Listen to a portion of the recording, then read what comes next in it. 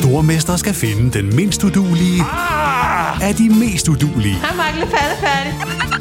Sammen 2 papkasser. Nej, Mark. Må jeg ikke ringe til min mor? Stormester. En chance til. Det er ikke på nogen måde behageligt. Nej. Stream nu på TV2 Play. Hiring for your small business? If you're not looking for professionals on LinkedIn, you're looking in the wrong place. That's like looking for your car keys in a fish tank. LinkedIn helps you hire professionals you can't find anywhere else, even those who aren't actively searching for a new job but might be open to the perfect role. In a given month, over 70% of LinkedIn users don't even visit other leading job sites. So start looking in the right place. With LinkedIn, you can hire professionals like a professional. Post your free job on linkedin.com/achieve today. Cool fact, a crocodile can't stick out its tongue. Also, you can get health insurance for a month or just under a year in some states. United Healthcare short-term insurance plans, underwritten by Golden Rule Insurance Company, offer flexible, budget-friendly coverage for you. Learn more at uh1.com. Ever catch yourself eating the same flavorless dinner 3 days in a row? Dreaming of something better?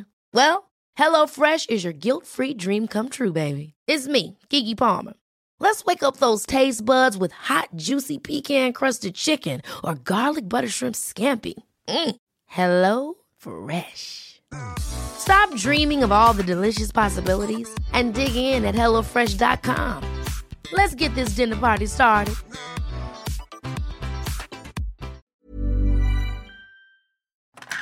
Du har fundet vej til NBA-podcasten fra TV2 Sport. God fornøjelse. Der er altså Antetokounmpo! Så færdig en aflevering. Flyby! Kan du svare igen? MVP'en tryller. Ja! 3 uger ind i den nye NBA-sæson har skader vist sit grimme ansigt, plus at coronaspøgelset igen har fundet vej til omklædningsrummene i verdens bedste basketballliga. De kedelige nyheder kommer oven i en bunke af ærgerligheder, som NBA-kommissær Adam Silver har skulle forholde sig til i de seneste måneder, og faktisk også den seneste uge, hvor vi har fået delvise afklaringer på 2 prekære sager, men som stadigvæk vil ligge og støje i periferien af den helt fantastiske underholdning, som vi trods alt stadigvæk får præsenteret af stjernerne i ligaen på daglig basis. Det er blevet onsdag den 9. november 2022. Velkommen indenfor i TV2 Sports NBA-podcast. Mit navn er Christoffer Vestrup, og jeg er som altid joinet af TV2's NBA-ekspert Peter Wang. Velkommen til dig, Peter. Tak skal du have, Christoffer. Det var en... Jeg glæder mig altid til, hvem jeg skal sammenlignes med, eller hvem der har fødselsdag. I dag var der simpelthen ikke noget. Det er bare mig. Nej, det er bare... Det er for, ja. Vi skal også passe til, som NBA lige ruller i øjeblikket. Der er... Det går, man bare skal have ro på. Det er måske godt nok. Inden vi går videre til de største nyheder fra ugen og til vores faste priser og segmenter, så synes jeg lige, vi skal hurtigt nævne de her 2 delvist afklarede sager fra den seneste uge. Jeg gider ikke bruge mere tid på dem end højst nødvendigt, men de her 2 spillere, Peter, vi har nemlig fået nyt i sagen om Miles Bridges, der er anklaget for vold mod sin kæreste og for børnemishandling, og som risikerede op mod 12 år i fængsel. Han har, som det hedder på engelsk, pleaded no contest. Det betyder, at han accepterer domfældelsen uden teknisk set og indrømme, at han er skyldig. Og dermed undgår han faktisk at komme i fængsel. Han er blevet idømt 3 års probation, jeg ved ikke, om vi kan kalde det prøveløsladelse herhjemme, hvor han skal deltage i terapi, hvor han bliver testet for stoffer, hvor han skal lave community service. Og jeg ved ikke, om han kan klare alt det samtidig med, at han kan spille i NBA, men det er jeg faktisk også 100% ligeglad med. Jeg er mere spændt på, hvad NBA siger til ham, om han overhovedet er velkommen tilbage i ligaen igen. Ja, altså umiddelbart skulle man jo sige, at det her, det er over stregen. Vi har ikke plads til dig. Men du skal aldrig sige aldrig, og det er et kæmpe talent, og står man og mangler ham et eller andet sted, jeg ved ikke, om nogen tør løbe afsted med ham og risikere det backlash, der må komme. Så tiden må vise det. Jeg har ikke nogen idé om det, jeg har simpelthen ikke nogen føling med det, men umiddelbart så kan det gå begge veje, tænker jeg. Altså jeg er ikke sikker på, at vi får Miles Bridges at se igen. Nej, men det er også derfor, jeg kalder det en delvist afklaret sag, fordi der må komme et eller andet for NBA. Om ikke andet så okay, han har aftjent sin straf. Det har han jo så ikke. Men de må vel et eller andet. Nu du snakker om straffen, jeg synes bare, det er så mærkeligt, at du kan stå til, du kan ryge 12 år i brummen, eller du kan få 3 års community service, fordi du ikke indrømmer, at det er rigtigt. Jeg forstår slet ikke det der system. Altså, det er så underligt. Og så løber Brittney Griner rundt og bliver flyttet i et russisk fængsel, og ingen ved, hvor hun er. Og, altså, jeg synes, der er så stor forskel på. Men det er noget helt andet. Det er retssystemer, det er politik, og det skal vi ikke gå ind i. Men altså, de har da i hvert fald været heldige på den måde, altså NBA, at Miles Bridges ikke var under kontrakt nogen steder. Ja, det kan man sige. Ja. Så det er jo nemt nok at sige, jamen det er fint, du har spillet her, du har ikke nogen kontrakt, ergo, vi har ikke noget forhold til dig. Det kommer jo først den dag, hvor der står et hold og siger, vi har signet free agent Miles Bridges, og hvad gør man så? Altså spørgsmålet er, om NBA bør gå ind og lave nogle retningslinjer, inden den situation opstår, hvis den opstår. Men altså, du har ret, den er delvis afsluttet. Ja, fordi NBA, de har jo ventet og kigget på den her retssag, og nu vil de så agere så, ja, delvist afklaret den her sag. Og en anden delvist afklaret sag, det omhandler naturligvis Kyrie Irving, som vi snakkede rigeligt om i sidste uges podcast. Irving reklameret for en film med antisemitisk materiale, det blev han konfronteret med, han nægtede at sige undskyld, så kom han på bedre tanker, sagde undskyld, forsøgte at donere $500,000 til velgørende formål, der blev sagt nej tak for dem, der skulle modtage de penge. Og i sidste uge, Peter, der snakkede vi om, at det var underligt, at han ikke fik en karantæne. Den er der så kommet nu, 5 spilledags karantæne indtil videre fra Brooklyn Nets. Brooklyn Nets har nemlig også stillet 6 punkter op, som Kyrie Irving skal klare, før han kan få lov til at spille for holdet igen. Han skal afsværge den her delte film, undskyld for at dele den, han skal donere de her $500,000, han skal i sensitivity training, som det hedder, han skal undergo training for antisemitism, så skal han mødes med anti-defamation-gruppen og leder i det jødiske miljø, og så skal han op og stå skoleret for Nets ejer Joe Tsai og demonstrere, at han har forstået alt det her. Oven i alt det her, så har Nike stoppet alt samarbejde med Kyrie Irving, der ellers lige havde en ny sko på vej. Og jeg ved ikke, om der er mere at sige om den her sag, Peter. Nu har vi fået indtil videre 5 spilledags karantæne. Et selvforskyldt cirkus. Ja, fuldstændig selvforskyldt. Fordi Kyrie Irving havde alle muligheder for at trække i land, inden det var for sent. Altså han havde, vi talte om det i sidste uge, han kunne have sagt, Gud, det er jeg jo slet ikke klar over, det var så fjollet en film, jeg refererer til. Undskyld, det var en fejl. Det kunne han have gjort.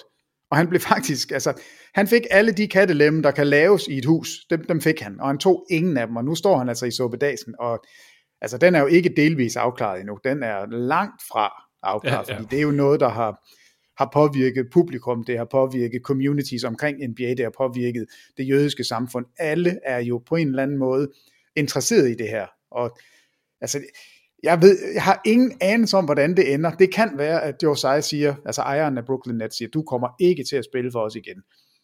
Hvad man så gør, er man så free agent? Må man så signe med et andet hold? Skal man sidde ude hele sæsonen? Får man ikke pengene? Hvad foregår der? Vi ved det ikke. Det kan også være, at Kyrie Irving siger, okay, hvis ikke jeg må ytre mig, som jeg har lyst til, så gider jeg slet ikke den her liga. Så tager jeg sammen med Dwight Howard til Kina, så er jeg ligeglad. Jamen, alt er jo i spil. Så endnu en gang, jeg har ikke noget godt take på, hvordan den her den kommer til at ende, og nu lavede vi Crunch Time i går, og den er kommet ud i dag, og der talte vi også om det, hvor både Morten Stig og Thomas Bilde, jeg tror nok, de mener ikke, at Kyrie Irving kommer til at spille igen. Nej, i hvert fald Morten Stig tror ikke, han kommer til at spille i NBA igen. Det tror jeg, han gør. Jeg tror, han kommer til at spille. Jeg tror ikke, jeg tror ikke, han går så meget all in, og siger, at jeg vil ikke spille. Og så tror jeg, der er nogle hold, der vil sige, du har sagt undskyld, du har trods alt ikke tævet din kone, så vi tør godt tage dig ind, men det bliver da ikke uden noget backlash. Det er da en super prekær situation, hvis man skal bakke op om Kyrie Irving på banen. Det ved jeg ikke, om nogen hold kan. Og nu skal man ikke putte alle folk i samme bås og kalde semitisme for racisme eller toxic masculinity eller noget som helst. Det er forskellige kasser. Ikke fordi, at det skal sættes på niveau med noget som helst, men vi har jo tidligere set store profiler i ligaen komme i modvind. Vi har set Kobe Bryant kalde en dommer for the F-word. Ikke det normale banord, men altså et nedsættende ord om homoseksuelle, vil jeg sige. Det kommer man jo også tilbage fra. Og igen, uden yderligere sammenligninger hedder det. Vi har bare set spillere komme i problemer med ting, de har sagt og gjort eller delt før, og vende tilbage til ligaen. Ja, og derfor så... et eller andet sted, så ville jeg jo ønske, at NBA tog en holdning til det her, og faktisk satte foden ned. At Commissioner Stern stod op af graven og sagde, det her, det skal vi ikke finde os i.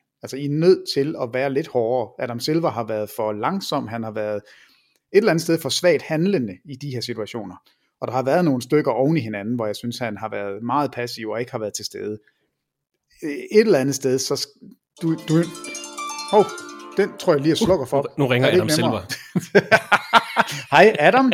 Ja, jeg synes, du skal sige til Kyrie, at det her, du sidder ude hele sæsonen, og måske skal du slet ikke spille igen. Nej, jeg står ligesom alle andre og følger med på sidelinjen, og kan se, at nu har Adam Silver haft sit møde med Kyrie, og der står på NBA.com, at det er gået godt. Det har været et fint møde. Guderne må vide, hvordan sådan et møde det foregår. Kyrie Irving står skoleret. Det er han jo ikke vant til. Han virker jo ikke som en, der angrer, og han virker ikke som en, der synes, at andres mening betyder ret meget. Det er jo ikke den Det er i hvert fald ikke sådan, jeg ser Kyrie Irving, og jeg synes ikke, det er sådan, han agerer. Så det her, jeg ved ikke, hvor det ender. Jeg er lige så interesseret i at få en afslutning på det som alle andre, og jeg er lige så spændt på det som alle andre. Ja, men det er selvfølgelig noget, vi holder øje med. Vi skal nok opdatere om det, men selvfølgelig. Men det er godt, du siger det, Peter, fordi jeg gider ikke snakke om Kyrie Irving mere. For fra nu af, så synes jeg, man skal omtale ham som nummer 11 for Nets. Og det eneste gode ved det her nummer 11 for Nets cirkus, det er et par input, som vi har fået fra Andreas Garn Christiansen. I sidste uge, der spekulerede vi, om vi kunne komme på et øgenavn til Nets, lidt a la Portland Jailblazers. Andreas har foreslået Crooklyn Nets. Den er købt, det er godt tænkt. Crooklyn Nets, fedt. Crooklyn Nets, ja. Men Andreas vil også gerne høre, hvordan nummer 11 for Nets handlinger rangerer historisk på Peter Wangs Kuxi-Kaxi-skala. Som ifølge Andreas altså består af de lidt tossede personligheder, de der lidt mærkelige ting, der sker i ligaen indimellem. Nummer 11 for Nets er deroppe af, fordi han er speciel, altså alt det her hejs med jorden er flad, hans holdninger til coronavaccine, konspirationsteorier, det der med, at han går rundt og med røgelse på Boston Celtics bane, da han spiller for Brooklyn Nets, og nu de her seneste historier. Jeg tror også, jeg skrev til dig på et tidspunkt, Peter, at ham her, nummer 11 for Nets, han kommer til at skifte navn på et tidspunkt. Altså lidt af Ron Artest til Meta World Peace, men Wangs Kuxi-Kaxi-skala, det er ikke noget, du har forberedt, det skal jeg lige nævne. Nej, det er det ikke. Altså jeg tror faktisk gerne, jeg vil skyde den til næste uge, for ellers så bliver det en Kuxi-Kaxi-liste, som ikke er, altså så bliver den mangelfuld, og så ved jeg, så kommer jeg til at fortryde det. Så jeg vil gerne prøve at kigge på den til næste uge, men der er ingen tvivl om, at Kyrie Irving kommer til at være med helt i toppen. Og grunden til det er jo fordi, jeg synes jo, vi har kunne grine af ham indtil videre. Og så går det lidt over i coronatingen, hvor så er det lige pludselig ikke så sjovt længere. Og så kommer der den sidste her, som på ingen måde er morsom. Men at gå rundt med røgelse på banen, det synes jeg jo er. Det er jo simpelthen bare til at grine af. Ja, det kan tolkes som sådan lidt flabet. Altså overfor det er. Og det her jorden er flad. Altså, jeg begynder jo mere og mere at tro på, at han måske faktisk tror på det. Ja. Altså, at det ikke kun er en gimmick. Men han er også nået dertil, Peter. Der var jo en sag her i sidste sæson, hvor Steve Nash ikke aner, hvor han er henne. Han er out for personal reasons. Steve Nash ved ikke noget om. Jamen, han er væk i 14 dage. Personal reasons. Han kan jo være en dårlig holdkammerat. Altså en ting er alt det her, der foregår udenfor. Man skal selvfølgelig ikke dele antisemitisk indhold. Man skal ikke være racist eller noget som helst. Men altså, vi er jo nået dertil, hvor Kyrie Irving er stemplet som dårlig holdkammerat. Han har jo ikke haft nogen god track record for de hold, han har været på. Det er jo aldrig nogensinde godt, når han forlader dem. Altså, det er ikke... Undskyld, ikke Kyrie Irving, nummer 11 for Nummer 11 for Nets. Jeg kom til at sige... Ja, hold op med det. Altså, der er ingen tvivl om, at han er der ikke nem at være sammen med. Jeg tror da også, Kevin Durant, han i søvne ligger og fortryder bitterligt, at han synes, det var en god idé. Jeg tror, Kyrie Irving kan være super sød og super sjov, og nu ved jeg ikke om, i en anden podcast, jeg hørte med The Mismatch, fortæller Chris Vernon om Kyrie Irving, om nummer 11 fra Nets, da han er på besøg og skal spille mod Memphis Grizzlies. Der er han inde og besøge en restaurant, og alle siger, at han er den sødeste, den mest venlige, den mest imødekommende, ham der sidder og skriver autografer, ham der tager sig tid, ham alle efterfølgende kigger på og siger, hold da op, en sympatisk og venlig NBA-spiller, som overhovedet ikke har nogen nykker, og på alle måder bare er fantastisk. Ja. Og sådan tror jeg, nummer 11 fra Nets er. Og så er der et eller andet ved ham, som også bare er så quirky og så mærkeligt, at er man sammen med ham lang tid nok, så tror jeg, det bliver besværligt. Og det her med at forlade et hold og bare være væk, altså absentia i 14 dage, uden at sige, hvor man er, og så blive opdaget på en klub, hvor han danser rundt mellem folk med drinks, og jeg ved ikke hvad, i en tid, hvor alt er nedlukket, og han ikke må være der. Altså, det er jo ikke godt. Og han blev kørt til lufthavnen af alle Boston Celtics fans. De ville af med ham. Altså, de var fløjtende ligeglade med hans talent. Det her, det har vi fået nok af. Han ryger jo ud af Cleveland. Han har vundet et mesterskab. Den eneste, der kunne kontrollere ham en lille smule, har været LeBron James. Nummer 11 fra Nets. Nej, nu vil jeg prøve noget andet. Det er ikke godt nok. Altså, alle steder efterlader han et spor af død og ødelæggelse, er jeg lige ved at sige. Altså, det lyder lidt voldsomt, det måske. Af brand og røg efterlader han sig. Men nu synes jeg, det er kammet over, fordi nu er det jo noget, hvor han faktisk ytrer meninger om had. Altså han går over og laver, altså hvis man tager den film på ordet, stadigvæk, jeg har ikke set den, og jeg kommer heller ikke til det. Jeg tror heller ikke nummer 11 for Nets har set den. Det er jeg ret sikker på, jeg er ret sikker på, at han ikke deler de holdninger. Men han blev spurgt direkte, om har du set den? Og vil du tage afstand fra de her ting? Og der sagde han jo ikke, jeg vil gerne tage afstand fra det. Altså igen, kattelemmen, den brugte nummer 11 for Nets ikke. Men det er noget andet. Det er noget andet end at stå med røgelse. Det er noget andet end at have et vaccinestand. For det er han jo ikke den eneste, der har eller havde. Det her er jo at dele hadmateriale. Og der synes jeg, der går det over i en anden kategori. Så det er ren kuksi-kaksi. Så Kyrie Irving, der er ingen tvivl om. Nej, jeg skal også. Nummer 11 for Nets vi skal lige vende er med. Ja, det tager lidt tid. Han er med på listen, det er der ingen tvivl om, men jeg vil rigtig gerne jeg vil gerne forberede mig lidt, så jeg kan se, om ikke jeg kan finde nogle gode, gamle kuksi-kaksi-sager. Altså, og der er nok at tage, må vi bare sige. Men jeg tror måske nummer 1, det er Staples Center. Hold nu op. Du kan da ikke lave det om til crypto.com. Det er sgu da kuksi-kaksi. Jeg tror godt, vi kan finde noget, der er mere kuksi-kaksi. Men det er altså næste uge, hvor rangerer nummer 11 for Nets på Peter Wangs kuksi-kaksi-skala, hvor vi formodentlig også får at høre lidt om våben i omklædningsrum, måske om... Der er lidt fra Washington, det kunne jeg godt forestille mig. Måske, måske nogle ejere, der ikke er ved at snakke om. Formerly known. Ja, selvfølgelig. Hvad hedder han? Han hedder ikke Meta World Peace længere, han hedder noget andet. Se, det er jo kuksi-kaksi, at vi ikke engang ved, hvad han hedder. Han er med. Det følger vi op på i næste uge, men som nævnt, altså 2 delvist afklarede sager. Jeg tror ikke, vi har hørt det sidste i hverken Miles Bridges-sagen eller i nummer 11 fra Nets-dramaet. 2 store updates, 2 store nyheder, der lige fik deres eget slot her i starten af podcasten. Nu springer vi videre til de andre markante nyheder fra den seneste uge. Og vi kan starte med at nævne, at NBA-sæsonen 22-23 ikke længere har nogen ubesejret hold. Milwaukee Bucks nåede op på 9 sejre i træk. Den bedste sæsonstart i franchises historie, inden de så indkasserede sæsonens første nederlag natten til tirsdag, hvor Atlanta Hawks uden Trae Young hentede en 19-point sejr. Så kun 9-1 efter 10 kampe, Peter. Det er stadig den bedste record i hele NBA, og selvom stigen er slut, så skal Bucks alligevel have noget ros for deres flotte sæsonstart. Og vi kan også nævne, Giannis Antetokounmpo er vel MVP-favoritten efter de første 3 uger. Altså, den står i hvert fald mellem ham og Luka Doncic. Lige nu er de 2 stukket af. Det er så absurd godt, det de laver. Og grunden til, at jeg går Antetokounmpo-vejen, det er altså fordi, man for det første har den bedre record, for det andet har man ligaens bedste forsvar, hvor Giannis Antetokounmpo er ankret. Det er vanvittigt. Lige nu der er de det klart bedste forsvarshold. Hvis man kigger på defensive rating, så er det 101,9. Nummer 2 på listen, det er Cleveland, de er 104,7. Altså det er næsten 3 point per 100 boldbesiddelser, de er bedre end nummer 2. Det er altså et ret stort spring. Jeg ved godt, det lyder ikke så meget, men det er det. Så derfor går jeg, hvis jeg skulle give en MVP i dag, så er det ikke Messias, så er det ikke Joel Embiid, så er det. Altså for mig så er det Antetokounmpo og så Luka Doncic, som har spillet. Jamen jeg ved ikke, hvordan man skal lovprise ham mere. Det er så vildt, det han laver.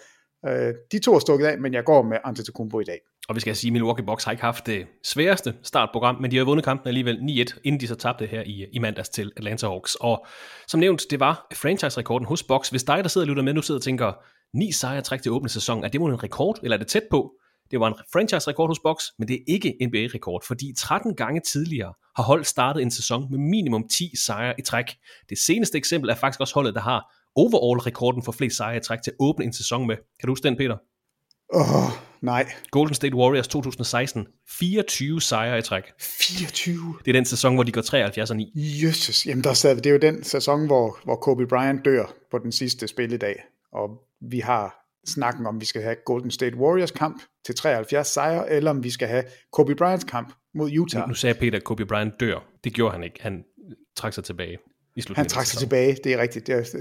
Han dør senere. Det var også lidt kuksi-kaksi. Det ville være underligt at vælge lækker sidste kamp. Nej, det er rigtigt. Altså, men der stod vi jo i valget mellem, skal vi sige farvel til Kobes spillekarriere, eller skal vi følge Warriors jagt på at slå rekorden, og som det eneste hold få 73 sejre. Og jeg var faktisk i den lejr, hvor jeg sagde, vi skal selvfølgelig have Warriors. Det er historisk, vi er nødt til at gøre det. Det var jeg også. Og jeg må da sige, jeg har sjældent taget mere fejl, fordi det var det rigtige valg. Warriors kamp var ikke god. De vandt den. Det var fint. Og så fik vi altså Kobe Bryant fuldstændig i flor. Altså det var jo en fornøjelse at se ham skyde 50 gange. Det højeste i karrieren gør han i sin sidste afskedskamp og scorer 60 point og er fuldstændig gak. Altså det var så sjovt og så flot en kamp og den flotte afslutning. Så vi gjorde det rigtige. Og Warriors 24 sejre, det kunne jeg faktisk ikke huske. Startede de 24-0. Hold nu op, altså. Hvor er det åndssvagt. Det er godt. Men altså Milwaukee Bucks med NBA's bedste record efter de første 3 uger af sæsonen. Lige efter dem, der finder vi Cleveland Cavaliers, der er 8-2. På tredjepladsen kommer så Utah Jazz, der er startet 9-3. Og så har vi 5 mandskaber, der har startet sæsonen med 7 sejre i deres første 10 kampe. Phoenix Suns, Boston Celtics, Portland Trail Blazers, Atlanta Hawks og Denver Nuggets. Dallas har kun spillet 9 kampe, mangler en enkelt sejr for at kunne være med i den her gruppe, altså 7 sejre i 10 kampe. De store overraskelser her tidligt i sæsonen på den her liste, Peter, det er vel stadigvæk Portland Trail Blazers, og i højere grad Utah Jazz, men vel også en flot start for Atlanta Hawks. Ja, det synes jeg, men det er måske knap så overraskende. Altså Atlanta gik jo all in med DeJounte Murray og kører nu den her two-guard lineup, hvor de jo virkelig komplementerer hinanden godt, spiller rigtig godt.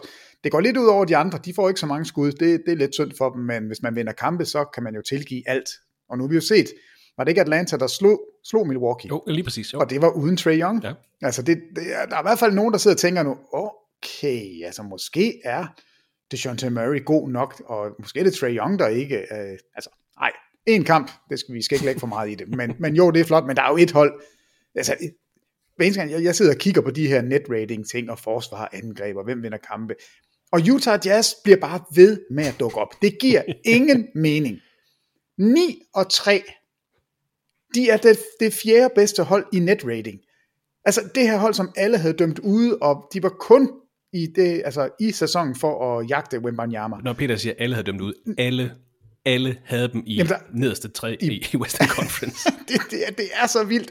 Og nu er der kommet de her forlyden om, at Mike Conley, jamen jeg troede, jeg var traded til Clippers. Og, altså jeg tror, alle de her spillere, der løber rundt, har jo bare ventet på, at Danny Ainge har ringet til dem og sagt, jeg har traded dig, vi har fået et første rundevalg, og du er også blevet traded, og vi har også lige traded dig. Det regnede vi jo også med. Vi sad og snakkede om, de kommer til at sende Jordan Crawford, nej, hvad hedder han? Jamal Crawford. Nej, Jordan Clarkson. Clarkson, ikke Crawford, det er dommeren. Det går også kuks i kaks i det her. Ja, det er, han er på vej væk, Mike Conley er på vej væk, og så videre, og så videre. Men er vi der, hvor Jazz skal, altså vi er stadig tidlig i sæsonen, skal de begynde at kigge op? Og vil et markant trade hjælpe? Fordi de har jo den her meget unikke dynamik. Jamen, altså, jeg kan ikke rigtig finde ud af det. Altså, det minder lidt om det Phoenix-mandskab, som også var dømt ud for et par år siden, og så blev de ved med at vinde, og lige pludselig så var det et rigtig godt hold. Og de ændrede også kurs i løbet af sæsonen. Og måske er det Utah snart skal gøre. Altså jeg er stadigvæk i den tro, at Danny Ainge, han vurderer ikke det her hold til at kunne vinde mesterskabet.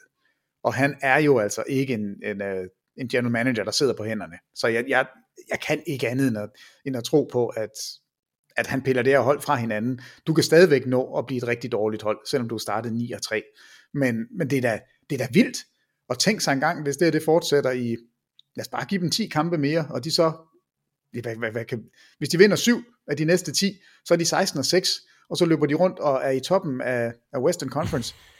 så kan det jo godt være, at de siger, okay, vi har et eller andet helt magisk her. Vi har en masse veteraner, som elsker at spille sammen, og der er ikke nogen egoer. Alle er glade. Markkanen ligner en superstjerne. Alle komplementerer hinanden. Lad os se, hvad vi kan drive det til. Altså, vi har masser af første runde draft picks i forvejen. Ja, det er rigtigt. Vi behøver ikke rigtigt at gøre mere. Og selvom vi var det dårligste hold i ligaen, så ville vi altså kun have 14% chance for at få Wemby. Så måske er det mere værd for vores fanskare, for vores hold, for vores spillere, for hele organisationen, at vi løber linen ud og ser, hvor gode kan vi blive. Og så måske er vi et af de hold, som står til trading deadline og siger, hallo, hvad med dig, Kevin Durant? Er du stadigvæk sur? Ja. Kunne vi ikke lave en her? Der var også et Clippers hold, altså mellem Chris Paul, Blake Griffin-æren og Paul George, Kawhi Leonard-æren. Du ved, hvor Shai Gilgeous-Alexander var der. Yes. Det var eddermame også et sjovt hold. Blev det ikke 8'er i Western Conference? Der var ingen stjerner på holdet, men det fungerede bare. Jamen altså, det er jo det, der sker nogle gange, og det er det, der sker i Utah. Jeg tror, det her kommer bag på alle, også spillerne selv. Altså, fordi de har jo hørt på det her hele sommeren. Men jeg tror også, der er noget at sige om at kunne spille frit, og også have sådan en chip on the shoulder. Altså, hvad hedder det? Have nogle chips på skulderen, ja. De har nogle chips på skulderen, ja. Altså, og det er jo det, de gør lige. De spiller jo fedt. Altså, det er jo et super, super fedt hold at se spille. Og det er jo ikke sådan, at de vinder tilfældige sejre. Altså, Lakers blev jo... Ja, de blev kørt over. Altså, smadret. Jamen, det er jo slet ikke engang sjovt. Altså, de er jo meget bedre. Og det er... Jeg håber... Altså, jeg tror stadigvæk på, at de tænker. Jeg tror simpelthen bare, at de nyder den her sæsonstart, og så piller ensen fra hinanden. Fordi det er nok det rigtige at gøre, hvis man sådan skal se det som et franchise på længere sigt. Men jeg håber, at de bliver ved med at vinde kampe, og at man så nærmest ikke kan forsvare at gøre det. Så vi ser, hvad kan det her hold egentlig? Et hold uden en eneste decideret stjerne. Altså kun rollespillere. Kelly Olynyk. Kelly Buzzer-beater Olynyk. Ja. Jamen så, det er jo det, der er fascinerende. Det er jo, at det er bare gode spillere alle sammen. De spiller ikke med dårlige spillere på banen. Det er interessant, når vi nærmer os februar, hvis de stadig ligger, som de gør. Det tror jeg ikke, de gør, men om Utah Jazz skal have en all-star. Ja, eller 2. Jamen hvad skal man gøre? Altså, står Lauri Markkanen, og skulle man vælge i dag, så er det da svært at komme uden om ham som all-star. Enig. Helt altså, enig. Og nu er vi er halvvejs i den sample size, vi plejer at sige, vi skal have for at kunne vurdere holdene. Altså, de har spillet 12 kampe. Det er en 75% winning percentage, de har. Det er simpelthen formidabelt, og det er sjovt, og det er uden sammenligning det mest overraskende. Det var faktisk det, vi kom fra. Atlanta, yes, det er ikke så overraskende. Utah Jazz, det er ved Gud helt skørt overraskende. Bedste Jazz-start på en sæson siden 05-06, altså før man fik både Rudy Gobert og Donovan Mitchell, altså den her æra, hvor det virkelig var et godt hold Utah Jazz, der havde man altså den bedste sæsonstart tilbage i 5-6, og det er altså den bedste sæsonstart i år, 9-3 til Utah Jazz. Et lille spørgsmål om Atlanta Hawks, Peter. Jakob Petersen har spurgt om DeJounte Murray allerede er vigtigere for Hawks end Trae Young, da man kan spille winning basket med ham, og jeg ved ikke, hvordan man definerer winning basket, men vi skal altså også huske, at Trae Young har snittet 28 point og 9 assists i et slutspil, hvor han var den bærende spiller på et hold, der nåede til Eastern Conference Finals. Og det er ikke for at tage parti, fordi jeg har lige så meget affektion til DeJounte Murray, der har virkelig været godt spillet de sidste par sæsoner, som har startet rigtig flot for Atlanta over, meget bedre defensiv spiller, der også har vist, at han allerede altså godt kan snitte op over 20 point per kamp. Så det er ikke for at tage parti, man skal bare huske, at altså Trae Young er nået langt i slutspillet, og har snittet af 28-9 igennem et helt slutspil. Jamen altså, Trae Young er jo nok den sværeste spiller at placere, altså styrkemæssigt, fordi han er så dygtig og kreativ angrebsmæssigt, og han er så pivringe forsvarsmæssigt. Ja. Så hvis man sidder og kigger på den ene ende af banen, så vil man jo faktisk tro, at det er den bedste spiller i verden. Han scorer 30 point i en halvleg, så sætter han sig ned og smiler, og så tror man alt er godt, så kigger man i den anden ende, hvor han ikke er det rigtige sted på noget tidspunkt, og når han er, så bliver han bare skubbet væk, fordi han er så lille og klein, og ikke rigtig har den der fysik. Ja, så du har en bedre fordeling i DeJounte Murray, der er god i begge ender af banen. Ja, er du så færdig, du har. Men du har ikke den der, altså det der ekstra, som Trae Young kommer med. Han kan jo på en given dag, altså vinde sådan en kamp fuldstændig alene, fordi han kan skyde fra midten, og han er jo nogle gange så varm, at man ikke rigtig kan gøre noget som helst. Så jeg synes, det er svært at sige, hvem er vigtigst. Jeg håber, at de får det til at fungere hele vejen igennem, og at Trae Young bliver lidt mere væk fra bolden. Altså, det er jo det, der har været håbet, siden man lavede det her trade. Det var, at det ikke kun var Trae Young, der havde bolden, at DeJounte Murray også kunne gøre det, og man kunne se Trae Young af bold, løb af screeninger, og så måske få en lidt bedre skudfordeling, altså John Collins ind og få nogle flere skud. Altså det er, der er nogle ting der, som kan finjusteres. Så jeg synes, det er svært, fordi det er 2 All-Stars, vi snakker om, og den ene er en altid super god spiller i begge ender af banen, den anden er altså i toppen i den ene ende, og i bunden i den anden. Tak til Jakob for spørgsmålet. Han spørger jo også, hvad loftet for Alperen Şengün er, altså Houston Rockets tyrkiske big man. Er det en rollespiller, stjerne eller superstjerne? Og det er jo stadigvæk meget tidligt i karrieren, altså anden sæson for 20-årig Şengün, men i den her sæson, tidligt i sæsonen, der kan vi godt nævne ham som kandidat til Most Improved Player, altså 17,1 point, 9,9 rebounds, skyder 57% for gulvet. Hvad er loftet, Peter, vurderet ud fra 81 kampe i NBA? Så tror jeg, loftet er All-Star. Okay. Jeg tror, han kan blive All-Star. Jeg har svært ved at se, at han bliver en All-NBA-spiller. Jeg har svært ved at se ham i MVP-snakken. Jeg har svært ved at se ham som Defensive Player of the Year. Men jeg kunne godt se i det rigtige sted, og med de rigtige spillere omkring sig, så hvorfor ikke blive All-Star? Han har alle de redskaber, der skal til, og er jo en finurlig spiller. Han er skøn at se i posten. Altså de der bevægelser, han har, det er super. Altså jeg ønsker ham alt godt. Jeg er meget, meget optaget af Şengün, men All-Star tror jeg, det er der, vi har ham. Og vi kommer altså til Şengün via Jakob. Tak for spørgsmålet, Jakob. Men altså fra en snak om Milwaukee Bucks imponerende start på sæsonen. Og inden vi kommer alt for langt væk fra stillingen, Peter, så har vi en vaskeægte kuriositet. Jeg vil bare gerne lige hurtigt nævne New York Knicks, som vi i øvrigt har på TV2 Play og TV2 Sport X de næste 2 søndage. Knicks har spillet 10 kampe. De er 5-5. De er 0-5 mod hold med en 500 record, og 5-0 mod hold, der er under en 500 record. De har altså tabt 5 kampe til de gode hold, og vundet 5 kampe over de dårlige hold. De har scoret 1150 point, og de har tilladt 1150 point. De er nummer 15 i ligaen i assists, og nummer 15 i ligaen i blocks, og har en samlet plus-minus på 0. De er altså fuldstændig, jeg tror det hedder medianen i NBA indtil videre, New York Knicks. En lille kuriositet, Peter. Med bange anelser kan jeg jo spørge dig, har du stødt på andre kuriositeter siden sidste podcast? Jamen nej, jeg ved ikke, om det er kuriositeter, men det hænger lidt sammen med, når vi skal uddele nogle priser. Der er i hvert fald noget, jeg synes, vi ikke må glemme. Men jeg ved ikke, om vi skal tage den nu, fordi altså min Real MVP-snak, den dykker ned i det. Lad os da tage den. Peters Real MVP-pris. Ja, fordi det kom noget bag på mig faktisk. Og jeg tror rigtig mange, hvis ikke de har været meget nørdede, så tror jeg ikke, de er klar over det her. Steph Curry er jo 34 år gammel, og det er den bedste alder, man nogensinde kan få. Så jer, der ikke er nået dertil, glæd jer, det er det bedste år i jeres liv, og jer, der er passeret det er bare ærgerligt. Det går kun nedad derfra. Der er ikke noget at gøre. Steph Curry snitter i år 32,6 point. Hvad tror du, det er? Det er career high. Ja, okay.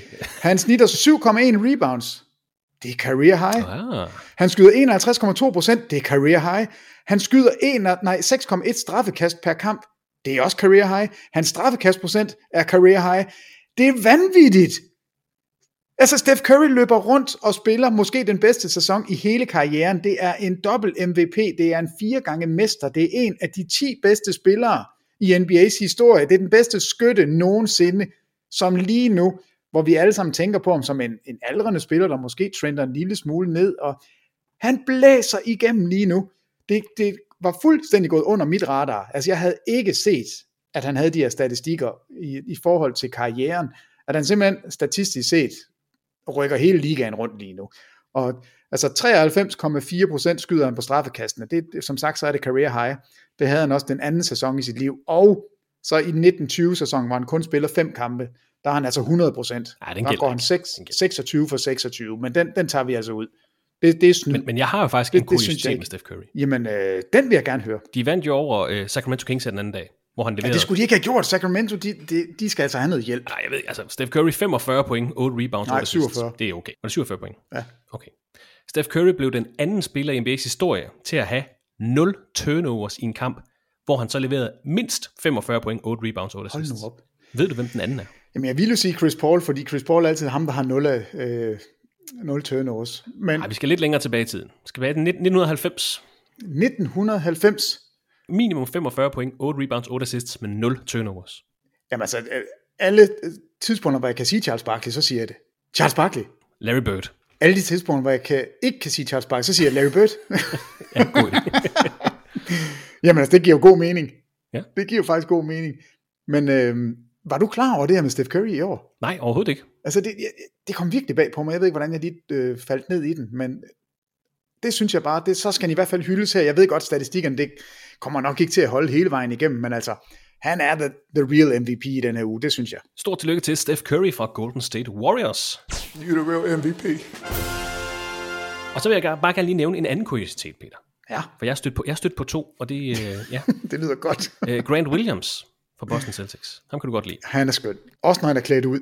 Han spillede 38 minutter her den anden dag, hvor Boston Celtics mødte Memphis Grizzlies. Han forsøgte ikke et eneste field goal forsøg. What? Det er flest minutter i en NBA-kamp siden Joel Anthony alle spiller i 2011. Flest minutter uden at forsøge et enkelt field goal forsøg. Han scorede til gengæld 2 meget afgørende straffekast i fjerde kvartal, der er sådan cementeret Celtics sejr, men 38 minutter uden et field goal. Jamen, jeg er i chok. Altså, jeg er i chok over, at jeg ikke har opdaget den. Ja, det er jeg faktisk også lidt. Altså, jeg sidder over... Du har haft travlt i den seneste. Ja, det har jeg også, men altså, jeg ser alle boxscores igennem, fordi jeg elsker tal. Jeg synes, det er sjovt. Men den har jeg simpelthen misset. Nej, Grant Williams. Det er... Jeg tror faktisk, det var godt, jeg ikke havde set den, fordi det var blevet et meget stort hul, jeg var hoppet ned i, hvis det var for... det tror jeg. Der er en liste. Det er sjovt, jeg tror, Will Chamberlain også på den her liste, altså med flest minutter uden at forsøge et field goal. Jeg tror, han er anden og tredje pladsen også. Det han er jo også lidt kuksikaksi, fordi han jo... Ja, det må man sige. Han kunne jo alt. Altså, jeg vil gerne score 50 point, fint. Jeg vil gerne tage 30 rebounds, fint. Jeg vil gerne have 15 assists, fint. Jeg vil gerne lade være med at skyde, fint. Jeg vil ikke fejle ud. Okay. Nej, fint.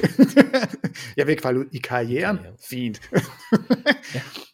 Den sender jeg lige til dig, så kan du nærstudere listen. Ja, det må du gerne. Men altså, vi glemte faktisk en i sidste uge, når vi taler om kuriositeter. Okay.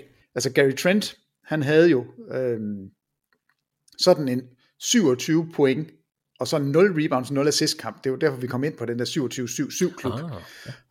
Som stadigvæk, der er ikke nogen i den her uge, der har lavet den. Så Så vi venter i spænding. Der var kun 2 i sidste sæson, og der er langt imellem, de kommer. Der er altså kun 51 af de kampe.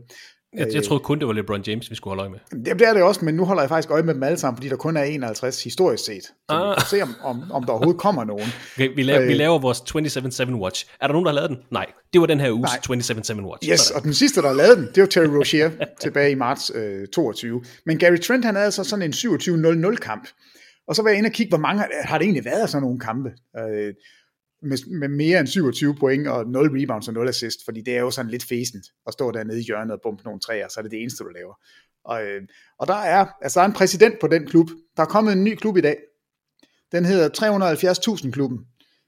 Det er 37 point, 0 rebounds, 0 assists, 0 steals, 0 blocks. 37 point og 0 i hele vejen hen. Okay. Hvem tror du det er? Ej, du har ingen chance. Det er Allan Houston. Allan Houston har simpelthen scoret 37 point og ikke haft noget som helst andet. Det burde jo være umuligt. Altså, der er kun 9 kampe i NBA's historie med 27 point og nuller. Rene nuller hele vejen igennem. Gary Trent, han ødelagde den. Han havde 2 steals. Det er jo dumt. Altså. Men 27, 0-0, 0-0. Der er 9 kampe i NBA's historie. Men præsidenten, det er Allan Houston. 37-4-0. 37.000 klubben. Nej, 370.000 klubben. 370.000. Ja, den burde ikke eksistere, men det gør den. Allan Houston er den store præsident. Den tror jeg heller ikke, vi kommer til at ramme i år. Så lad os bare holde øje med 27-7 klubben i stedet for. Og ikke kun hos LeBron James. Nej, vi tager dem alle sammen med, for ellers så kommer det ikke til at ske. Vi er både på Facebook og Twitter. Bliv opdateret med de seneste nyheder, deltag i afstemninger og debatter. Kom og vær en del af vores NBA-community. Find TV2 Basketball på Facebook og Twitter. Kuriositeter, der altså samtidig fungerer lidt som nyheder fra den seneste uge, og så også lige en fra forrige uge. Som vi nævnte i starten af podcasten, så har det desværre også været en uge, hvor skadesnyheder har fyldt en del. James Harden kommer til at misse en måned for Philadelphia 76ers med en fodskade 76ers, der lige har kæmpet sig op i play-in-feltet i Eastern Conference, må altså undvære The Beard i det, der ligner 12-14 kampe. Hos finalisterne fra 2021, Phoenix Suns, er man også blevet ramt af en større skade. Cameron Johnson er nemlig blevet opereret for en beskadet menisk i det venstre knæ, og forventes at misse 1-2 måneder, altså noget, der ligner plus 30 kampe for Suns. Cam Johnson var jo lige blevet gjort til fast starter for Suns i den her sæson. Spørgsmålet er nu, om man vil køre Jay Crowder tilbage på holdet, eller man vil intensivere jagten på trade. Hvad tror du, Peter? De har jo kørt med Torrey Craig i de sidste 2 kampe, men er det en holdbar løsning? Nej, den er ikke holdbar, men det er, altså det tror jeg, det er det, der kommer til at ske, for jeg kan ikke forestille mig, at Jay Crowder vil komme tilbage og spille for det her hold. Altså det er som om, at den bro er brændt, og det er kun et spørgsmål om, hvor skal jeg hen, hvad kan I få for mig? Og der, det tror jeg ikke, man kan komme tilbage fra. Jeg tror simpelthen ikke, at Jay Crowder siger, jamen det er fint, nu er min starterplads tilbage, så kommer jeg. Men omvendt kan jeg ikke forstå, hvis holdet ikke enten siger, du skal, eller også så får du ikke nogen penge, eller også så trader vi dig nu. Altså det er virkelig mærkeligt, at han tuller rundt på den her måde, og der er mange, der er interesseret, og der sker ikke noget. Altså vi ved jo godt, hvor han skal hen. Der er 2 steder, som er nærmest for oplagte til det ikke kommer til at ske. Det ene, det er Miami. Ja. Og det er fint nok. Tag du bare til Miami. Men der er jo et sted, er vi enige, Cleveland Cavaliers. Altså, Cleveland mangler Jay Crowder. Det er det eneste, de mangler. De mangler en startende spiller på den position. Jay Crowder kan træde direkte ind og være det. Ja.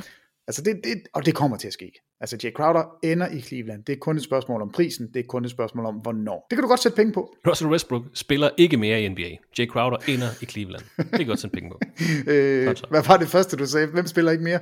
Russell Westbrook. Westbrook. De sætter ham ned for sæsonen. Kommer ikke til at ske. Han er færdig. Jeg troede simpelthen, det var løgn, at han ville... Nej, vi skal ikke snakke Lakers. Det gør vi heller ikke, men Westbrook, jeg er så glad for, at han er tilbage. Jeg kan ikke undvære ham endnu. Det er for tidligt. Det er for tidligt.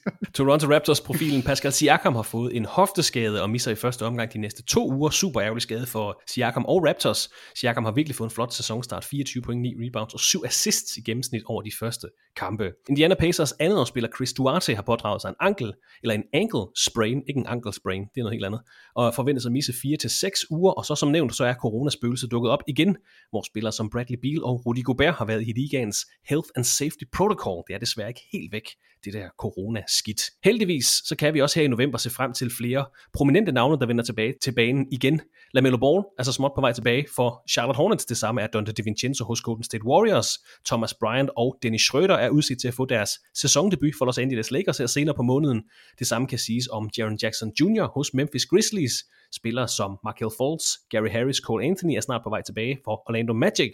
Og så bliver NBA's tophold, Milwaukee Bucks, også snart forstærket, for det er også her i november, at både Pat Connaughton og Chris Middleton kan vende tilbage til banen. Det er alligevel en del markante navne, Peter, vi forhåbentlig får tilbage her i løbet af november. Navne, der kan få stor betydning for placeringsræset i de to conferences. Jamen klart, altså vi vil altid gerne have spillere tilbage, og lige nu så er det nok, altså jeg ved ikke om Charlotte, de har nogen chance for at blive til et hold igen, selv med LaMelo Ball tilbage. Jeg ved ikke, om det gør den store forskel. Det ligner et crap-hold under alle omstændigheder. Men Milwaukee Bucks, der bliver forstærket. Et hold, der allerede nu bare ruller afsted.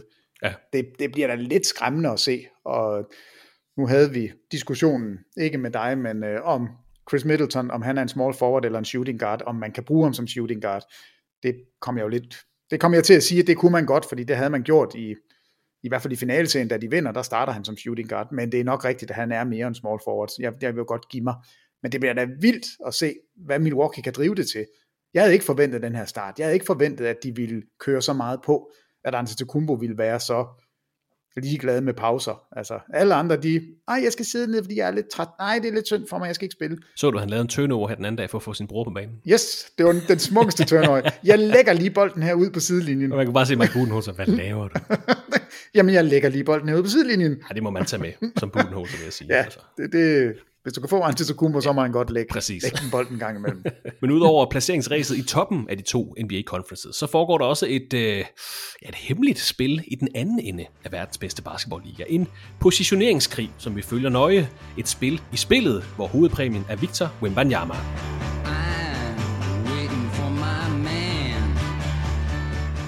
I denne sæson holder vi et vågent øje med bundholdenes placering, da det jo giver de bedste procentuelle chancer for at få førstevalget i NBA-draftet 2023, hvor Victor Wembanyama ligner det klare førstevalg. Og vi kan vel sige, at Charlotte Hornets har steppet op ved at falde ned. 5 nederlag i træk og er faldet fra 11. til 13. pladsen i Eastern Conference. Men der bliver altså hård kamp hernede mellem Hornets, Pistons og Magic. Vi regner også med Indiana Pacers. De er ikke helt grædet, hvordan man falder langt nok ned nu. De har vundet deres seneste 2, men lad os nu se med Indiana Pacers. I Western Conference, der har vi San Antonio Spurs. De vil ikke fanges på senden. De har tabt 4 kampe i træk og faldet fra 6. pladsen til 10. pladsen siden vores sidste podcast, altså over i Western Conference. Og her er der altså også et hårdt felt.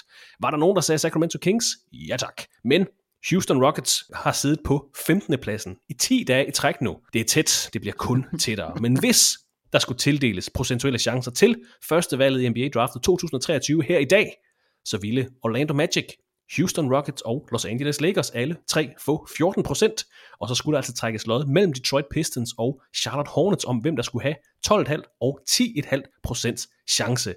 Højintens drama, Peter. Højintens. Jamen virkelig, og det sjoveste er jo, nu nævner du de hold, altså Charlotte, det vidste vi, Pistons, det vidste vi, Rockets, det vidste vi, Magic, det vidste vi. Lakers. Vi gider ikke snakke om Lakers. Jamen hvis de sidder dernede, jamen det er fordi, vi skal ikke snakke om dem, vi skal snakke om Pelicans, fordi det er deres draft pick, hvis det er det her, det kommer til at ske. Yep. Kunne du forestille dig, at Pelicans fik Wembanyama, fordi Lakers ikke kan...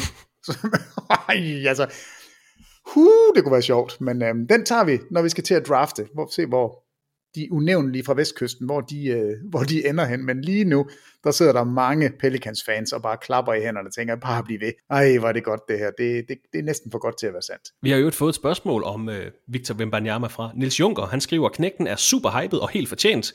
Men hvad er det, der får jer til at sige, at han ikke blot bliver Porzingis 2.0? De kunne godt minde om hinanden, skriver Niels. Tak for dit input. Dem sætter vi rigtig stor pris på.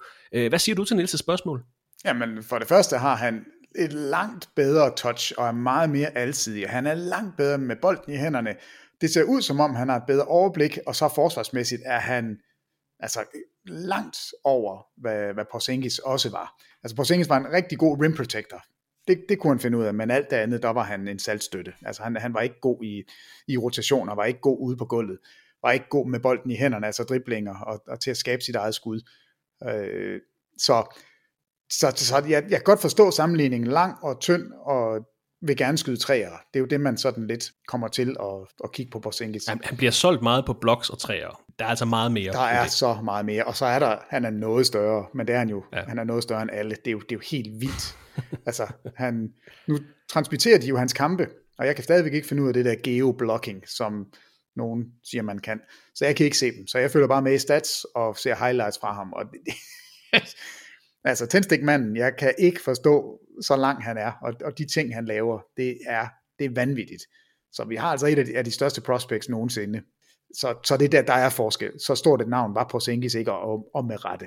Ej, man bliver selvfølgelig altså forblændet af, hvad han potentielt kan blive. Om det så bliver realiseret, det må vi se, men altså, man kigger jo på de her prospects og kigger på værktøjskassen. Altså, måske ikke helt sådan samme skytte som Kevin Durant, men samme sådan bevægelser som Kevin Durant. Og igen, han er altså noget større. Og så de her sådan defensive instinkter som en Rudy Gobert og en bevægelighed og en intelligens som de bedste guards i ligaen. Og der er ikke noget, der er selvskrevet. Og selvfølgelig er der større risiko for skader, når man er så stor. Det er svært at drafte, det er svært at vurdere talent og udvikling, selvfølgelig er det. Men det er ikke svært at se, hvad Victor Wembanyama vil kunne i dag i NBA, altså som 18-årig. Prøv så at tænke på, når han forhåbentlig når sit peak om 8 år, hvad han så har i værktøjskassen. Det er mere det. Tænk sig, når han får en biceps, og altså, jamen det er jo helt... Men altså, sæt ham ind i NBA i dag som 18-årig. Jeg siger ikke, at han vil dominere ligaen. Det vil han ikke nødvendigvis, fordi han er stadigvæk meget klein og meget ung og mangler noget rutine. Det er slet ikke det.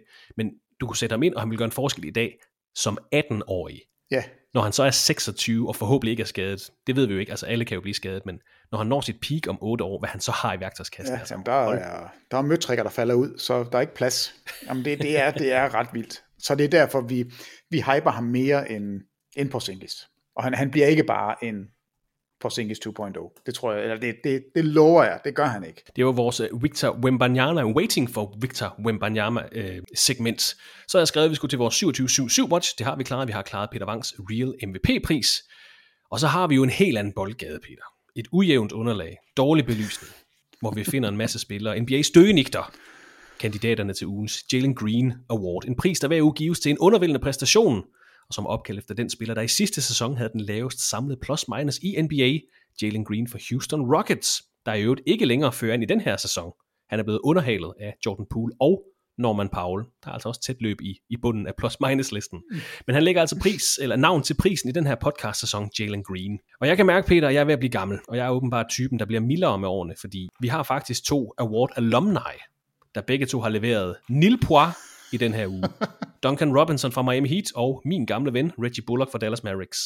Begge fik en Theo Maledon-pris i sidste sæson, og ja, jeg var tæt på at vælge en af dem. Næste gang, jeg siger det bare, næste gang, der er en af dem, der møjer sig i en kamp, så er jeg over dem som en hø. Men de får den ikke. Fordi jeg var nødt til lige at se lidt nærmere på det her 42 points nederlag, som Washington Wizards indkasserede her i fredags til Brooklyn Nets. Ugens Jalen Green Award går til Will Barton fra Washington Wizards. Han spillede 19 minutter fra bænken, 3 rebounds, 3 assists og et steal. Ganske flot. Han var 1 for 8 for gulvet, leverede altså 3 point i opgøret, men var minus 33 i det her opgør mod Brooklyn Nets. Det var Will Bartons laveste plus-minus i en NBA-kamp, siden han var minus 42 i en udebanekamp mod Houston den 22. november 2017. Will Barton, din slyngel, du får denne uges Jalen Green Award. Ikke den klareste vinder, det vil jeg indrømme, men velfortjent med minus 33 i den her fredagskamp. Det er simpelthen så godt. Jeg ville have lavet en kombo-pris til Matt Ryan og Juan Toscano Anderson. Ja, de var heller ikke gode her i. 31 minutter til sammen, 0 for 8 fra gulvet, og de har jo 10 minutter til at skyde, når de skal skyde, fordi alle falder sammen, fordi de ved, der er ikke nogen, der kan ramme noget som helst. Så de to, nej, hvor var de ringe. Puha. Men jeg kan bedre lide din. Jeg er helt med. Will Barton, jeg er med. Jeg støtter op om dit valg. Og igen, jeg var altså tæt på at hive Duncan Robinson tilbage med Nation igen. Jeg ved ikke, hvad der er sket med ham. Jamen, han har bare de her stinker en gang. Jamen, han kommer ind, afslutter 7-8 gange og rammer ikke en skid. Han nåede at få sine penge, og så fandt man ud af, at du kan ikke spille i slutspillet. Vi er faktisk også lidt bange for at spille der i grundspillet, fordi hvis vi gør det, hvad lærer vi så ikke noget som helst op til slutspillet. Og så kommer han ind, så scorer han 30 point en enkelt gang, fordi han er fri, og så kan han ramme alt. Men hvis ikke han rammer sit skud, så er han ikke noget værd. Altså, og en gang imellem, der har han ikke tur i den. Så jeg tror, han vil være en, vi kommer til at vende tilbage til nogle gange. Men måske kan han også godt gå den anden vej. gå 10 for 12 på træerne en dag. Det kan også godt ske. Det bliver ikke nævnt her i podcasten. Nej, det kan jeg godt sige dig. Det snakker vi ikke om. Vi er blæst igennem dagens program, inden jeg med frygt i stemmen og med et nervøst hjerte lukker op for Peter Wangs tilfældigheder i punktet diverse. Så skal vi lige huske at sende tak til Niels Juncker, Andreas Garn Christiansen, Rasmus Skriver og Martin Lenskjold for deres input og kreativitet. Mange tak, de herrer. You are the wind beneath our wings. Og med de ord, er der mere, vi skal have med i dagens podcast? Ja, fordi der skulle du også have nævnt Kasper Kouwerø.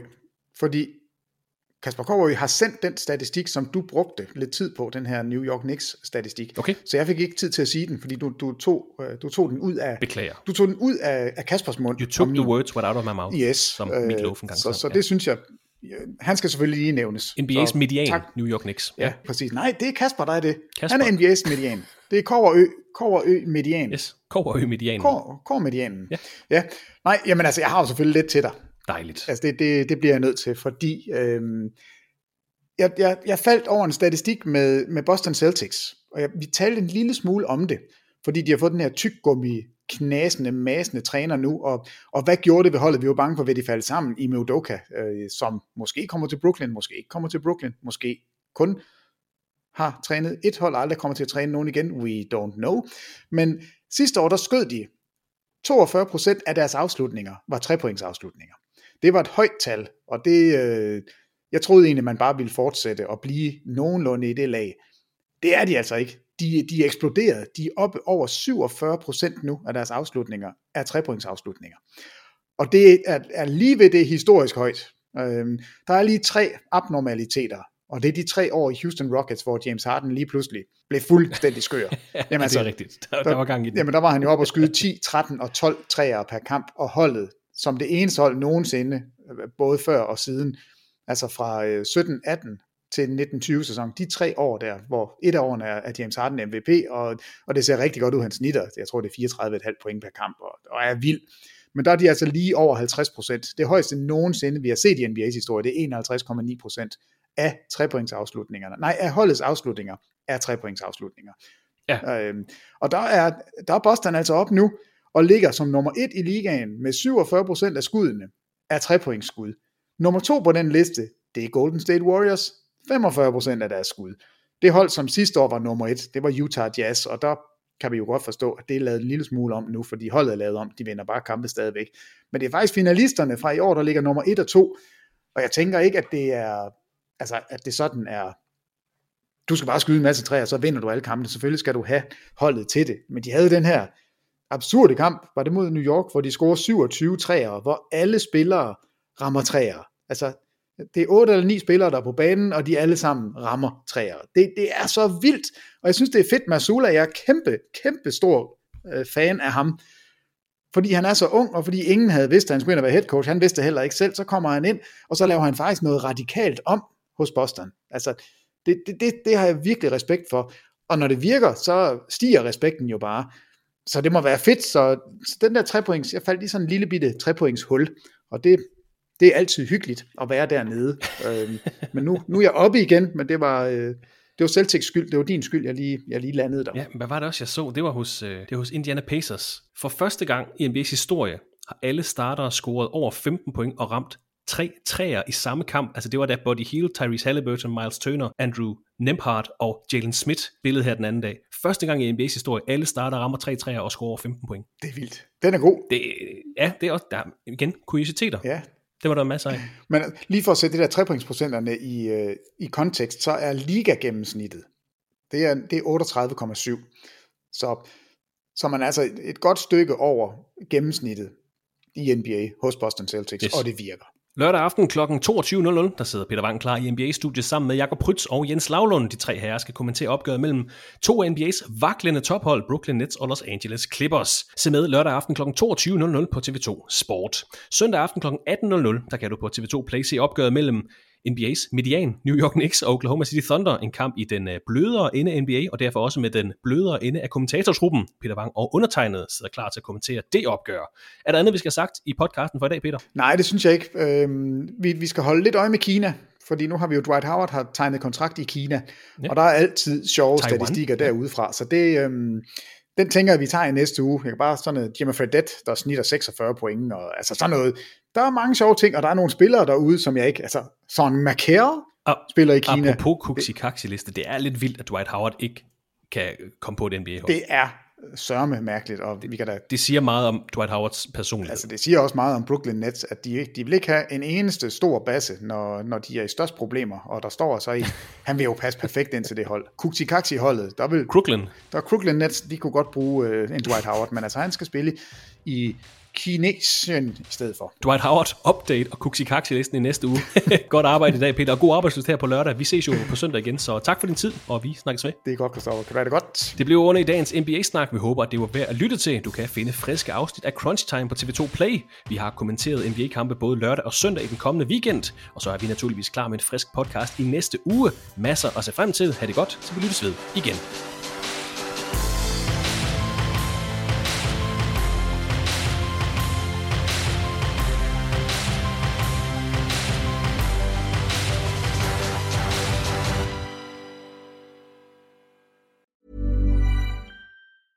Ever catch yourself eating the same flavorless dinner 3 days in a row?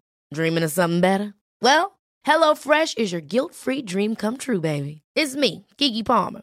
Let's wake up those taste buds with hot, juicy pecan-crusted chicken or garlic butter shrimp scampi.